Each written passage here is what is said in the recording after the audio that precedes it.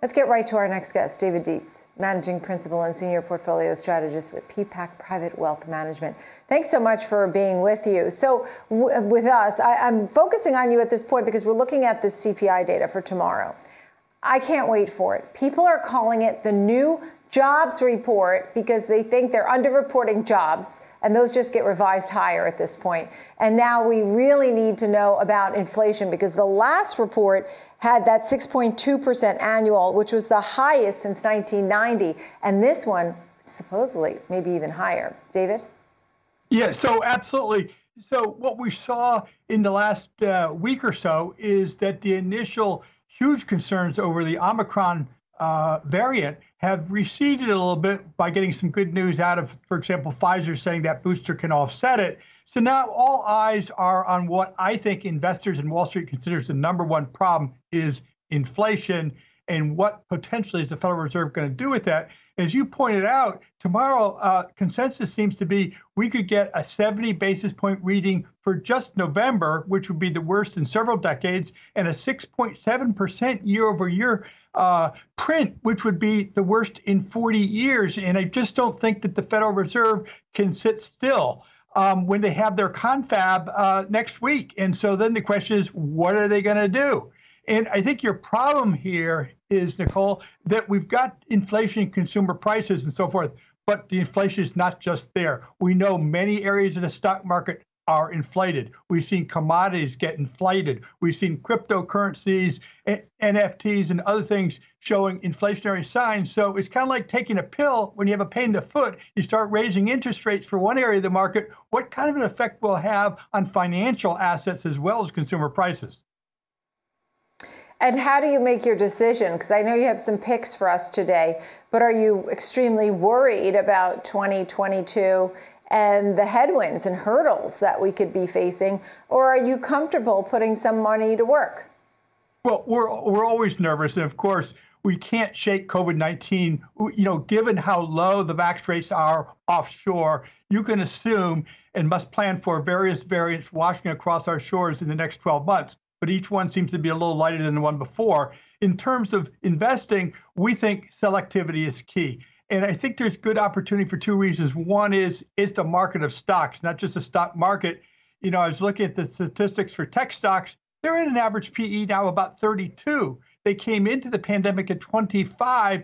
Interest rates were much higher. So if interest rates start to drift up, I think many tech stocks could be at risk. But on the other hand, we do benefit from, as you pointed out, improving economic trends, improving job participation. So I think economically sensitive stocks, which are trading at better valuations and paying some good dividend yields, could be the place to be to make money. And of course, you know, last spring, the Federal Reserve told us inflation was transitory. A month ago, they said, here's our taper rate. Now they may change the taper rate. They've changed the transitory story. So you can't count on the Fed having a consistent message throughout. So stay invested and pick your spots.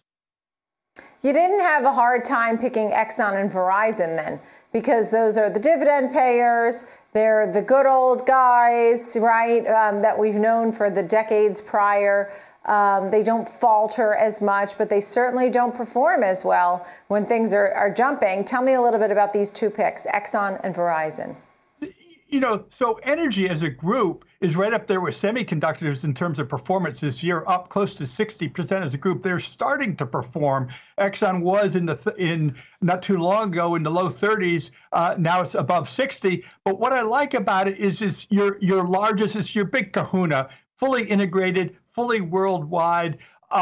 Economies of scale. They have tremendous efficiencies from being fully integrated and having downstream work hand to glove with upstream. But I think the story there for the energy is that supply is likely to run out faster in terms of fossil fuel than demand. And the only way to reconcile that as energy companies say, hey, we're going to return money to shareholders. We're not going to reinvest it all. And of course, policymakers are discouraging them to do that. But you and me, we can't convert to our EV vehicles. We can't take the natural gas off from heating our houses as quickly as the supply is going to dwindle. So I think prices go up.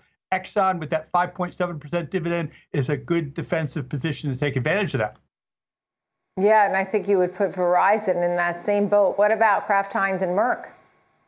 Yeah. So Kraft Heinz, you like comfort foods. Now you got a comfort stock. So, Kraft Heinz was well above 40, when the pandemic was in its teeth, as people were staying at home. And then with the so-called reopening trade emerging, people said, we don't need consumer staples. So it's drifted down by about a third. But, as a result, it's about a 10 times earnings stock. 57% payout, which means they can increase that dividend. 10 times earnings of classic brands, and the third largest food manufacturer in this country, have operations in 190 countries. And so I think that as interest rates start to move up next year, as there's inflationary concerns, branded food products are in an area where they can raise prices. Kraft Heinz could be a nice defensive position. Also, they went down about 10% when one of their largest holders, private equity fund 3G, in November said they're going to unload about $1 billion worth of stock. That has no effect on their fundamental operations. So take advantage of that. I think that stock dip will recoup going forward here. Yeah. David Dietz, always nice to see you. Thank you so much. I can't wait for us to get that number tomorrow, too. A nice stock picking for us. We appreciate it always. David Dietz, thanks for coming on this show. David Dietz of PPAC Private Wealth Management.